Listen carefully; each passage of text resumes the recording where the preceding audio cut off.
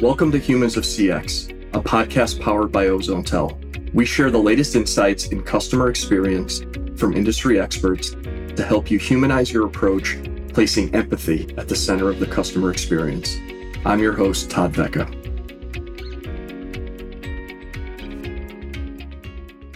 Welcome, everybody, to Humans of CX. I'm your host, Todd Vecca.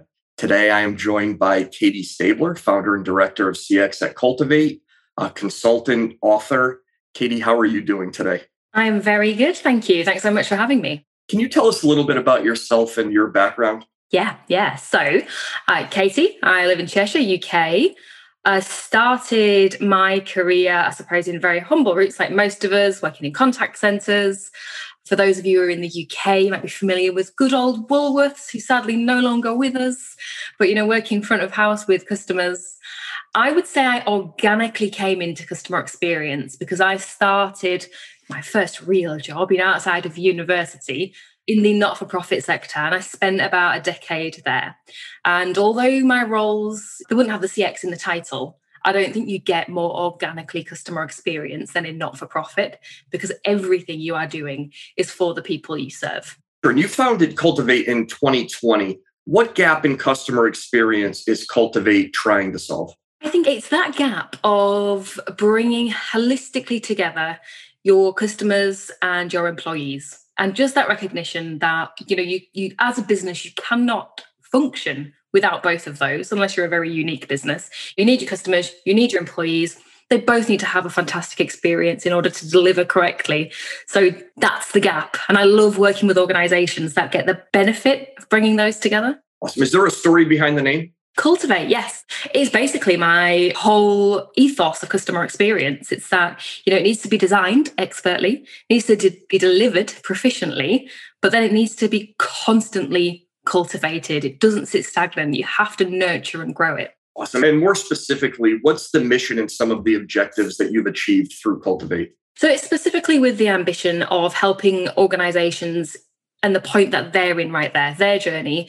So I work in all different manners, from strategic support to tactical implementation. So my mission is very much to help organizations understand where they're at and understand where they need to get to and help them transition through those points. Awesome. Now, we have something in common. We both have backgrounds in psychology. I know I went through a time in my life where I thought I was never going to use it and I should have picked a different major. But then as I kind of got into my career, I saw that there was a connection between psychology and customer experience and maybe everything. But how do you feel that connection is important? And do you have the similar type of feeling? Yeah, customer experience and psychology are so intertwined. And when I started my major in psychology, 15 years ago now at uni, I would never have thought that I'd have been working in customer experience. I would never have made that connection. I don't even know what customer experience was back then. But now I can't get away from it in my day-to-day life. And I particularly enjoy the conversations around psychology and communication, the connection between psychology and neuroscience, and just the fact that customer experience is made up of our perceptions, which is developed by our own psychology. So it's all interlinked. Yeah, absolutely. And you call yourself a comfortable disruptor of the status quo. Tell us what that means. I think if you don't believe that's applicable to you as a CX professional, you're probably not being a very good CX professional. And I mean that because we get comfortable in organizations and we do things the way it's always been done for many, many reasons. And I think as a customer experience professional, you need to be confident in challenging that might not be the best way to do things, challenging perceptions, challenging bias, because we have so much of that in business and you can't progress in customer experience without being able to understand that our perception might not be our customer's perception. Right. And if we have the attitude, well, if everything's fine, then I guess we're not necessary, right? There has to be something that can always get better. Exactly. And there is always something gets better. I think I can't remember who said this recently, so I'll have to quote them afterwards, but they said something along the lines of a customer experience job is to be professional friction hunters. And I love that. I think it's so true. You are seeking out the things that need to be improved. Yeah, I love that. How is customer experience evolving in the face of a potential recession and also coming out of the pandemic of a couple of years ago?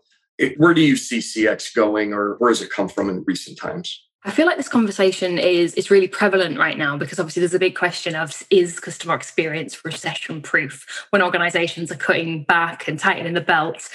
Things like customer experience, it's fair to say that they're sometimes last in, first out. But I think, now more than ever, customer experience continues to be essential. Loyalty only goes so far.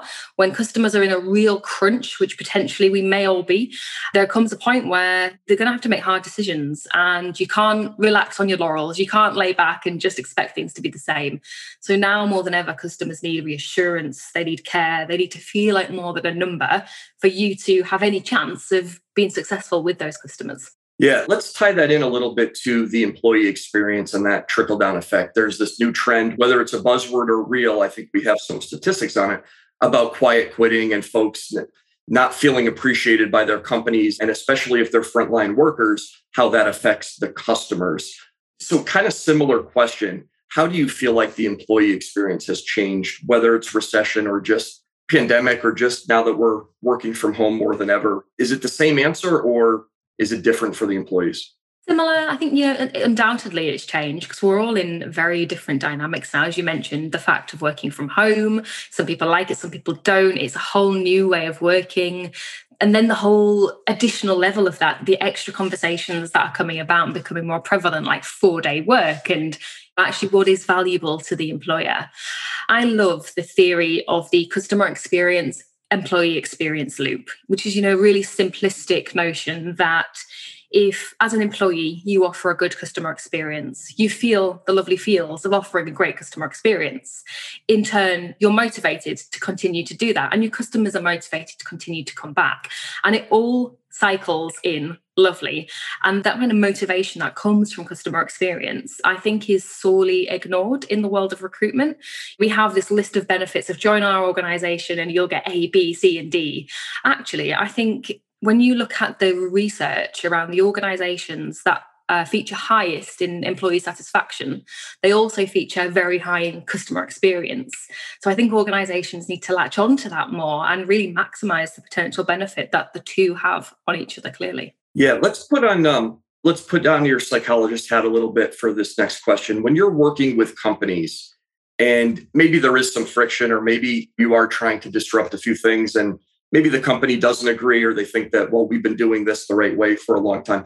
How much of you having to be a psychologist and maybe walk them through the potential consequences of not changing, how much does that come into play in what you do? Change management, I think it touches on that, doesn't it? You will naturally face objection and challenge because you're also, amongst everything, you are pointing out negativity. You're pointing out ways of doing things better. So this natural kind of reaction to be protective around the way in which you do things. So I think the world of customer experience hugely requires the ability to build effective stakeholder relationships, know how to embrace that change management cycle. I think if you and the audience are familiar with the ADKAR model, that's a model of change which I deploy quite a lot in my work with other organizations. And it's that notion of getting people to be aware. I'm going to have to remember what ADKAR stands for now. Getting people to be aware, building that desire, creating that knowledge, creating action, and then continual recycling of that review. So I think even if I use it light touch or quite heavily within an organization, it isn't ever something that doesn't feature in part of my consultancy. Sure. A lot of times we see a disconnect between what a company's KPIs are as opposed to what the customer actually wants. So the customer says, well, our KPIs are right in line. But then when we do maybe more of a customer satisfaction survey, the customer's like, well, there's things that could be better. And I think sometimes there's that disconnect. How do we bridge that gap to, hey, it's not just about what we want, or when I say we, I mean the company, it's about what the consumer wants or the buyer wants. How do we bridge that gap?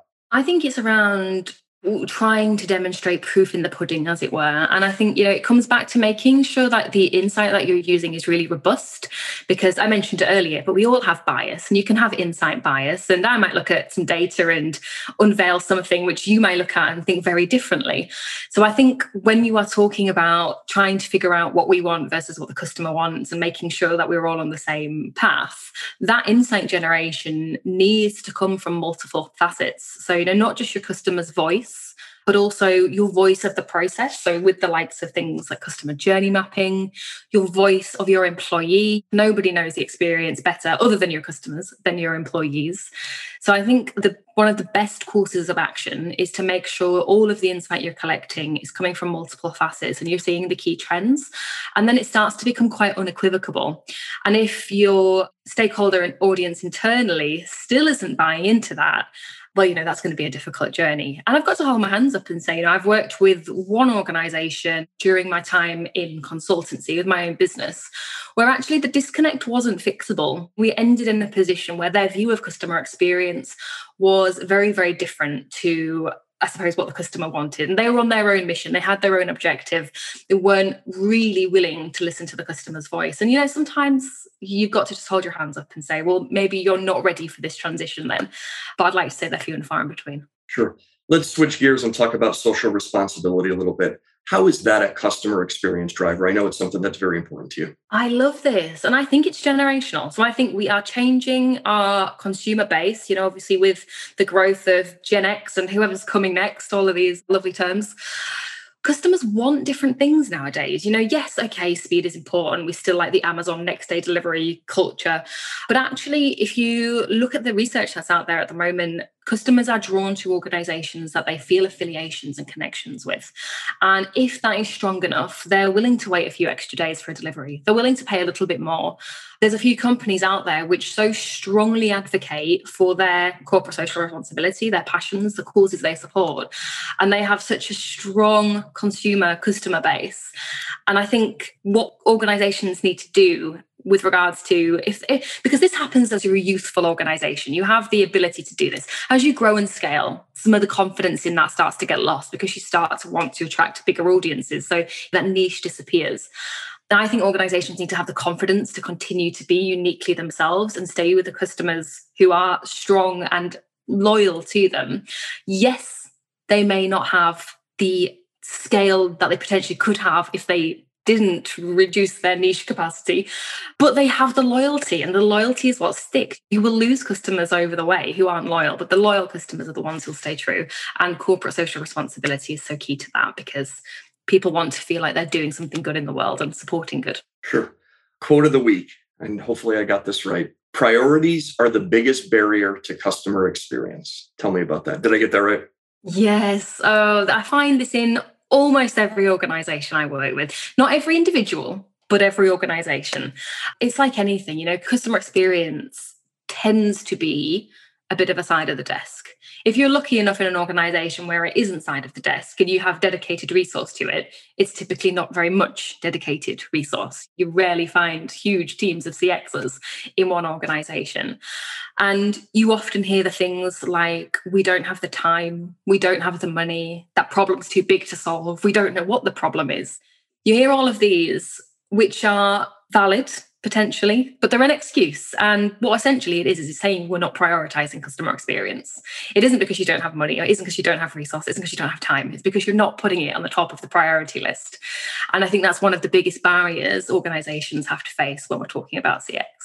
Sure. I think we touched on a couple of them already, but what CX trends are you kind of following and monitoring in your day-to-day? I am really interested still in the evolution of automation and chatbots in CX because we've been talking about it for a long time.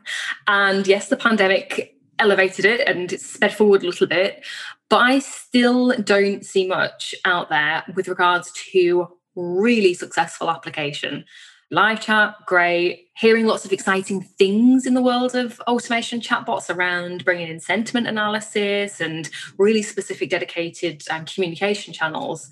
But in reality, I don't speak to many other CX professionals or work with many organizations that are truly doing this well. So I'm really curious to see how that's generating in the CX world. Do you think some of that also is generational, where maybe older generations still want to talk to a live person, where maybe a Gen X or Gen Z is maybe more tolerant of a chatbot, even if they're not perfect? Maybe, but I think there's a bit of a gap in use case, so yes, like you say, generational. Some people want to speak to an advisor, but also I think the ability of chatbots right now, the kind of information they can give you, the likes of a Gen Xer or someone really internet savvy, they'll probably be able to find out that information themselves just by going on the website. So it's almost a question of to what purpose does a chatbot serve? If it can't do that little bit extra, then it's basically got no use, in my opinion. I think people either want live chats or the ability to pick up the phone and speak to somebody. Generally speaking, I don't see much use case out of that. But I'd love to be able to see a world where actually it does do more and it can be cleverer, just not seeing it yet. Okay. Let's talk about your book, Customer Experience 2. Who is this book for? It's a bit of a coffee table read. So it's easy to pick up, really small chapters, straight in. I would say it's for progressive CXs and even CX leaders who just need sometimes to fall back on a bit of comfort. In that book, it covers everything in the world of CX from multiple different disciplines and multiple authors. So I think it's, progressive people who are learning on their career, but for those who also just want a bit of reassurance when they pick up a book and go, yes, that is what I'm doing. Thank you. Awesome. All right, we're going to go back in time a little bit, only about 3 or 4 years, I would say. But what advice would you give to your 18-year-old self? Thank you. About a few more years than that. I would say if you are stepping into the world of CX, particularly, you need to be, it goes back to the conversation we had around challenging the status quo. You need to be confident, super confident in being able to have difficult conversations and being also able to have conversations with everybody, because CX is a responsibility of everybody in the organization. And you're not going to be successful working in a company if you're quiet and you're sat in the corner and you're not out there completely advocating for CX, because you really do need to. You're going to have people in your pocket who will support you, but more often than not, you've got people who are just too busy, and you've constantly got to be that person in the ear who is supporting the organization to grow. Are there any books you're reading right now? Either on, it doesn't have to be about CX, but just for purposes of this topic, and anything that it's kind of relevant that maybe our audience should be looking into? Yes, actually. There is a great book at the moment called The Consciousness of You by Anil Seth. He's a professor of neuroscience, and he's actually got this amazing census, global census at the moment, the perception census. So if you're interested in the world of perception and consciousness and how that connects to CX, I'd highly advocate that you Google Anil Seth, do his perception census, because the more people who contribute it, the better the world of science will understand perception. Great. And we could put that info in the show notes. Thank you for that. All right, we're going to have a little fun now. We're going to take the CX party trolley over to England, right? You're the driver of the CX party trolley. Who would you like to pick up on that bus ride to talk about CX, to have fun? Who are people in this industry that you kind of look to spend time with? And right, there is a great podcast called The Intuitive Customer, and it is run by Colin Shaw and Ryan Hamilton. I just love listening to those two. Their banter is ridiculous, but they're also really helpful in the world of CX and constantly sharing new insights, which I find very helpful in my day-to-day practice. So I'd love to have a chat with those two guys. This is going to be a really obvious one, but good old Fred Reichfield. I want to know why we didn't start talking about earned growth rate 20 years ago when he started NPS. I think the prospect of earned growth rate, his new version of NPS, is exciting, interesting. But is it going to take another 20 years like NPS to get off the ground? So I'd like to talk about him and his thought process. What is the best restaurant in England? Ooh, so I am a massive foodie. I don't know if you saw from some of my content, but I was a MasterChef quarterfinalist in England. Okay. So I love everything from, street food to Michelin star. And I actually reached one of my ambitions recently to go to Heston Blumenthal's 3 Michelin star restaurant, The Fat Duck, down in Bray. And it's a dream come true. Didn't disappoint. Fiona's in Kensington is my answer. If you haven't been there, please check it out. I have not, but I will. Fiona's. Is the Sunday roast overrated? In my opinion, yes. And nobody does a Sunday roast as good as your mum. So don't bother going out to a restaurant because they're not going to be as good as your mum's. Awesome. All right. Let's, we always like to end with just kind of a gratuitous plug for you. Can you tell the audience maybe what you have going on next? What's the next 6 months look like for you? What are you working on? And pretty much anything that you want to share. And we'll make sure that we follow, like, and subscribe to your material as we move forward. Thank you so much. I am in the depths of working for some ICT companies at the moment. I'm also building out my own knowledge, building some e-learning masterclasses for a company, which technically speaking is challenging me. So I'm getting my adapt coding skills up to scratch. But essentially, continuing the ambition to work with organisations. Actually, here's a little plug. I would love to work with some organisations in the hospitality sector. So if anyone is in the hospitality sector who's seeking a bit of CX support, hit me up. Thank you so much. We've spent the last 25 minutes or so with Katie Stabler, founder and director of CX at Cultivate, consultant, author, foodie, doing a lot of other things. This has been pretty exciting. Katie, thank you so much for your time today. Lovely. Thanks for having me, Todd. It's been fun. Thank you for listening to Humans of CX, a podcast brought to you by OzoneTel. If you enjoyed today's show, visit ozonetel.com to learn more about how our robust omni-channel communications platform makes it the industry leader within the customer experience space. You can find Humans of CX on Apple, Spotify, and Google Podcasts, as well as other platforms that are featuring podcasts. Don't forget to subscribe and share. Thank you so much for listening.